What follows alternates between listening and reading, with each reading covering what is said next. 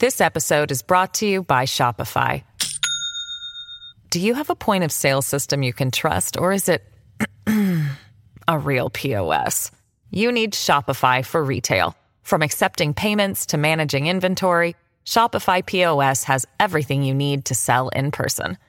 Go to shopify.com/system, all lowercase, to take your retail business to the next level today. That's shopify.com/system.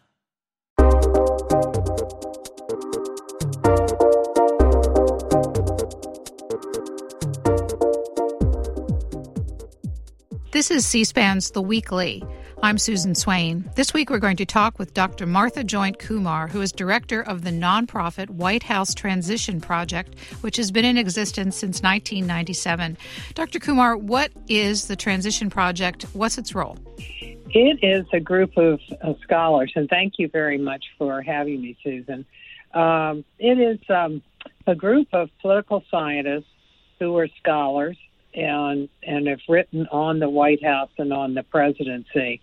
And the idea in forming it was that we all study the White House and we all are committed to having government work as effectively as possible, and that we think that our work has some benefit for those coming into a White House.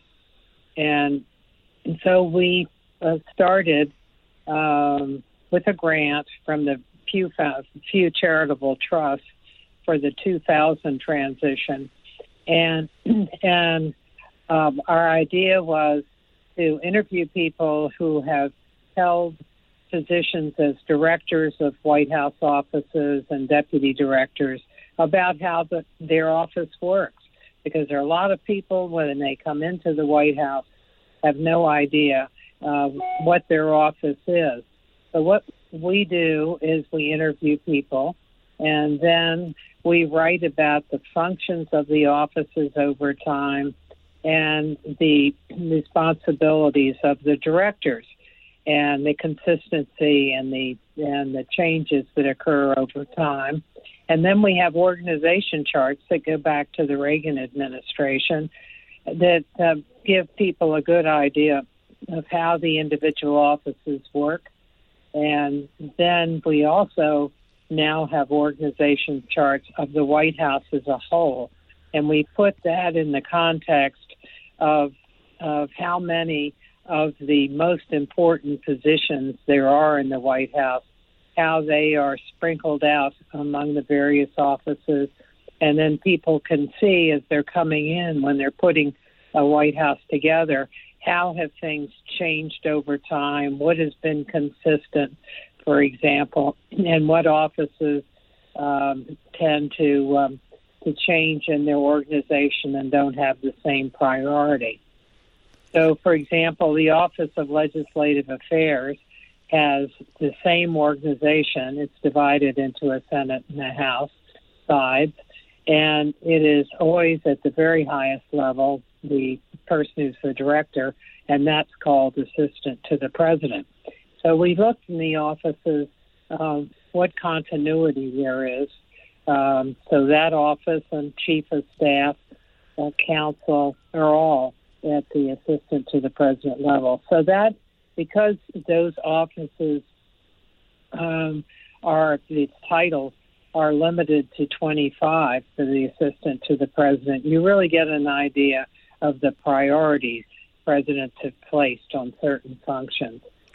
So that's the kind of down in the weeds work that we do, but it's very useful for people coming in because there are no such charts. While we're talking about staffing a White House, how many persons does a White House typically employ? How many are career and how many are appointed by the administration? Yes, well, that's a very, very loosey-goosey. Administrations don't really like to face up to that of how many there are. And so some of the things they can do is bring people from other agencies and departments and have them on what's called detail. And then also one of the things they can do, and every administration does it, is see what other budgets they can put people on rather than having them on the central budget, which is the White House office. So an administration can say they have, maybe 300 people, but there are a lot more out there. So I usually think of 400 or 500. And the office that has the most detailees is the National Security Council, because they bring people from the intelligence community, the State Department, and the Defense Department as well. We thought, in inviting you onto the program, that you might be able to provide a little bit of historical context for presidential transitions. What the current transition operates under is the Presidential Transition Act of 1963. I was wondering, and it's, of course, been updated a number of times since it was first enacted in 64. Before that existed, how were presidential transitions conducted? The transitions, it changed over the years with Roosevelt's second election. You have a change in the point at which a president comes into office, because it used to be that they would, an election has always been in November, but that the inauguration would be March 4th. And that changed during Roosevelt's years. And so the transition became a shorter operation after that. One of the first presidents to really focus in the modern period, in the post-World War II period, on transitions was Harry Truman. When Truman came in, he told his staff, after he decided in March of 1952 that he was not going to run again, the day after he announced at a Jefferson-Jackson Day dinner that he wasn't going to run, then he gathered his staff and talked about the transition and how they should start providing for it, developing information, because he said he came in unbriefed and unprepared. So it was less than 2 weeks in when the Secretary of War, Henry Stimson, came to him and told him about the Manhattan Project to develop an atomic bomb, and he was unaware of it. And so he wanted to make sure that that wouldn't happen. So with his administration, after talking to his staff in the summer, after the party nominating conventions, the Democrats had nominated Adlai Stevenson and the Republicans Dwight Eisenhower. He wrote both of them and told them that he would like to bring them into the White House. And this was during the summer. Bring them into the White House, and that he would have in the morning a CIA briefing, and then he would have lunch with the cabinet. And then after that, they would then they would meet with White House staff, and that they could ask whatever questions they wanted. And so Adlai Stevenson came in, because he's a Democrat, and he was very much behind it, the idea. Eisenhower did not. You're listening to Martha Joint Kumar. She's had a long role in presidential transitions as director of the nonprofit White House Transition Project. Eisenhower wrote him, "In my current position as standard bearer of the Republican Party and of other Americans who want to bring about a change in the national government, it is my duty to remain free to analyze publicly the policy and acts of the President administration whenever it appears to me to be proper and in the country's interest. I believe our communications should be only those which are known to all the American people. Consequently, I think it would be unwise and result in confusion in the public mind if I were to attend the meeting in the White House to which you have invited me." Truman was unhappy. these are handwritten letters by the two, by Truman and Eisenhower to one another. So Truman wrote back and said, "I'm extremely sorry that you have allowed a bunch of screwballs to come between us. You have made a bad mistake, and I'm hoping it won't injure this great republic." But with that poor start, Eisenhower did say that he wanted the CIA briefings, and then later he also was receiving other information. The transition from Eisenhower to Kennedy was fairly smooth and with information provided. And, they saw it, all those three presidents saw national security as an important element here, particularly after the development of the atomic bomb. So in 62, there in the Kennedy administration, there was a discussion of campaign financing and the outside money of political parties and how they raised it. And one of the issues that they tackled, and the one piece of legislation that they passed, was legislation on a presidential transition, because presidential transitions at that time were funded by political parties. And they saw, when it came up in Congress, Dante Fascell from Florida was the floor manager and one of the sponsors of the bill, and he thought, and as did the others, and then the bill did pass, that it was a bipartisan matter and that transitions needed to begin not at the point of the Electoral College in mid-December when it met, but rather right after the election. So that's what they provided, and that the administrator at GSA, the General Services Administration, which was the lead agency for the transition, because they were providing services and office space. That's where the legislation began and the federal government aid began. So I have a couple of follow-up questions based on your description here. So the act allowed for the transition to be paid for by federal funds, no longer by the parties.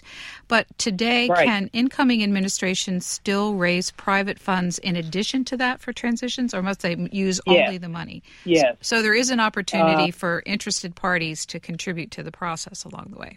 They do, and they are limited to $5,000, and then the campaigns need to file in February after the November election where they've got, how much money they've gotten, how much they spent, and who contributed. So they allow outside funds, but that didn't start at the beginning. I think they thought that the sponsors of the bill thought that they were providing sufficient funds, but it did not turn out to be the case. And one of the aspects of the legislation experience over the years is that it's mostly a fix-it operation. Have it adjust to changing circumstances, new needs, and other institutions in government that were going to be touching on a transition. So in a way, what you do is you start with GSA and its services and space and paying for staff salaries, and all of this after the election, to broadening out in terms of who participates. Now it's an all-of-government operation because all the departments and agencies get into a transition. And so instead of GSA, it's everyone, all the institutions, and then also the president now has a lead role. But all of these things come up one by one as the Congress and the president see the needs changing. And so the private financing is an example of one of those, that it was seen as an issue and address it. This episode is brought to you by Shopify. Do you have a point of sale system you can trust, or is it a real POS? You need Shopify for retail. From accepting payments to managing inventory, Shopify POS has everything you need to sell in person. Go to shopify.com/system, all lowercase, to take your retail business to the next level today. That's shopify.com/system. Learning more about how presidential transitions work with Dr. Martha Joint Kumar, who heads the nonprofit White House Transition Project. Then you have September 11th occur, and the 9/11 Commission thought that there need to be work during the transition to bring in people earlier, to get the transition started earlier. And they wanted to do so by making sure that people who worked in the transition had their security clearances prior to the election so that they really could hit the ground running, that the whole force that you need in the agency review teams, and that's several hundred people. There are more than 500 people that are involved in agency review teams. These are groups that go in, mostly of people who have been there before, who gather information on programs and budgets and status of legislation, what the hot button issues are internally, how the management is working. These teams are necessary for an incoming administration because they want to be up to date so that when the inauguration occurs and they get into office, that they have all the information or the most important information that they need coming in. Well, let me jump in for a second and ask a question more specifically about the General Services Administration and the law giving them a central role. You talked about the fact that the law has been changed as the process has grown over the years. In fact, I should tell viewers that listeners that the most recent update to the law was signed in March of 2020 by President Trump. But I'm wondering about the General Services Administration head. This year, we're seeing that head and the strategic importance it has in the timetable of the process. Can you anticipate that Congress is going to look at this situation and say, that's something we didn't anticipate, that might need fixing going forward? Yes, I definitely think that's going to be the case. That when they were writing the law, they thought that ascertainment would be something that would be an administrative decision. They didn't see it as a political decision. They thought you just look at the votes and figure out how many electoral votes followed from the popular votes, and provide their resources. They didn't see themselves as declaring who's president. They didn't see themselves as taking the place of Electoral College. They thought that there was a need to get going before the Electoral College met in mid-December. And so they didn't see the problems that would occur. But this is the second election in modern times where ascertainment has been an issue, because it was in 2000 when Bush was running, although that case is different because it's centered on Florida and the electoral votes there and how and when they should be counted. And after the Supreme Court made its decision, then Gore conceded and George W. Bush was named president-elect.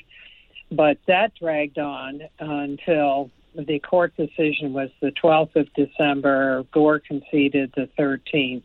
And then the 14th, the Bush people went in. And they had no services. They had no office space that was provided by the government, no resources, no materials, couldn't talk to anybody in the government.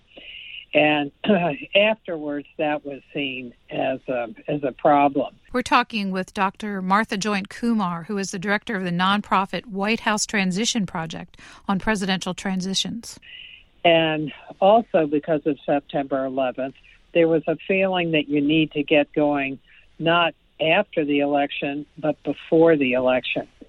So the act in 2010, the pre-election Presidential Transition Act, provided that after the party nominating conventions, that the federal government would come in, that the GSA would provide office space, not staff salaries, but they would provide sufficient office space for their needs for the candidates, obviously not for the president because he already had it. And so that did occur right after the party nominating conventions. And the first one to use that act was Mitt Romney, and he had a very robust operation that had departments. They would have people representing particular departments, that they brought in on a volunteer basis. And they would be like, one room would be the Defense Department and another room would be another department. And they were gathering information on people and programs. So that was the first of those transitions. Interestingly, the executive director of that transition operation was a man named Chris Liddell. And Chris Liddell it came into this administration at the assistant to the president level, and he is now a deputy chief of staff. And one of his functions is to be co-chair of the White House Transition Coordinating Council. So he is now part of the planning operation from the White House, and this was set up in the 2015 legislation, the Presidential Transition Improvements Act, which was named for two people, Edward Ted Kaufman and Mike Leavitt. Ted Kaufman was a senator interested in transition legislation and wrote a lot of it and worked hard at it. He replaced Biden in his Senate seat, and Ted Kaufman is currently the head of Biden's transition. So you have people here who have transition experience, which I think is a very good thing in this situation because they know transitions, they know what some of the hazards are, and are committed to having as effective one as they can in spite of the difficulties.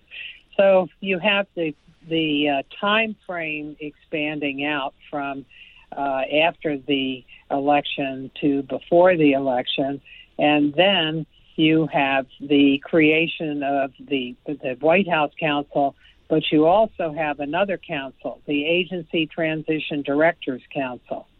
And that council is made up of the representatives of the 15 departments and now about 7 agencies. And those 7 agencies represent ones that are involved in the process of a transition and have requirements that they should be there at the table. Office of Personnel Management, Office of Government Ethics, the National Archives and Records Administration. And what that council, the Agency Transition Directors Council, does is they take the direction from the White House Council, and then they prepare information for the new people coming in. So they will write up the briefing materials that will have information on budgets and programs and people in positions. And that is, and it goes down to a granular level. And that's the kind of information that incoming president and his team need to know about, because he needs to know about what the programs are and what the problems are, like the hot button issues in each of the departments and agencies, so he can appoint people that have an appropriate background to the issues that there are. So, at Dr. Kumar, point, let me just, our time is running short here, but it sounds to me that what you're describing here is a very complex process and a very orderly process, so that even if the public are seeing lots of stories about the contention between the White House and the Biden incoming administration at the top, that below the surface all of this other structure has been taking place and is happening, and the business of government continues. Is that fair to say? That is absolutely true. All these briefing materials are ready, and so when there is a formal beginning to the transition, those materials will be handed over. In each of the departments and agencies, there has been office space set up for people so that the agency review teams can come in and do their work. So it's as if everything has been poised to start and is being held up. But once it does, we do have a formal declaration of a president-elect. All of those people will come in, and they've already been cleared. So you will have an orderly process. It is curious that, yes, all of this work has been done, and it has worked smoothly, pretty smoothly all the way along the line, and as far as making decisions and who's responsible at what point. But it's held up at the moment, but will be uncorked at some point. Last question for you. We've been talking about the process aspects of a presidential transition. My last question is really philosophical. What is the symbolic importance of a presidential transition to our democratic process? A transition is very important because it represents continuity in government, and that is an important principle in terms of a system that has as its base a formal rule of law. And so you want to have continuity where the people coming in know what has happened before them and why actions were taken in order for them to continue as they come in. But it's also important because it's a vulnerable time that our enemies could try to use it as an opportunity to sow discord, like the Russians' cyber hacking program. And then in 2009, right before the Obama inauguration, there was a threat on the inauguration that brought together people from the outgoing administration and the incoming one, the department secretaries that were involved in security and aides that were involved in national security issues, and they met in the Situation Room at the time when the incoming and outgoing presidents were having coffee in the Blue Room. So the stakes can be very high. So it is. And because so it is. Yeah. Both, well, you finish your thought because we're just about out of time. Yes. You had those people were able to work effectively together because they had met, they had shared materials and talked about the positions, and they had a tabletop exercise of a crisis. So they had some idea of how crises were handled. So what you're talking about is a process that is both important in substance and important in symbolism. Dr. Martha Joint-Kumar is the director of the nonprofit White House Transition Project, a political scientist who's been at this field for a long time and brings her expertise to our conversation on C-SPAN's The Weekly. Thank you for your time. Thank you very much, Susan. I enjoyed it.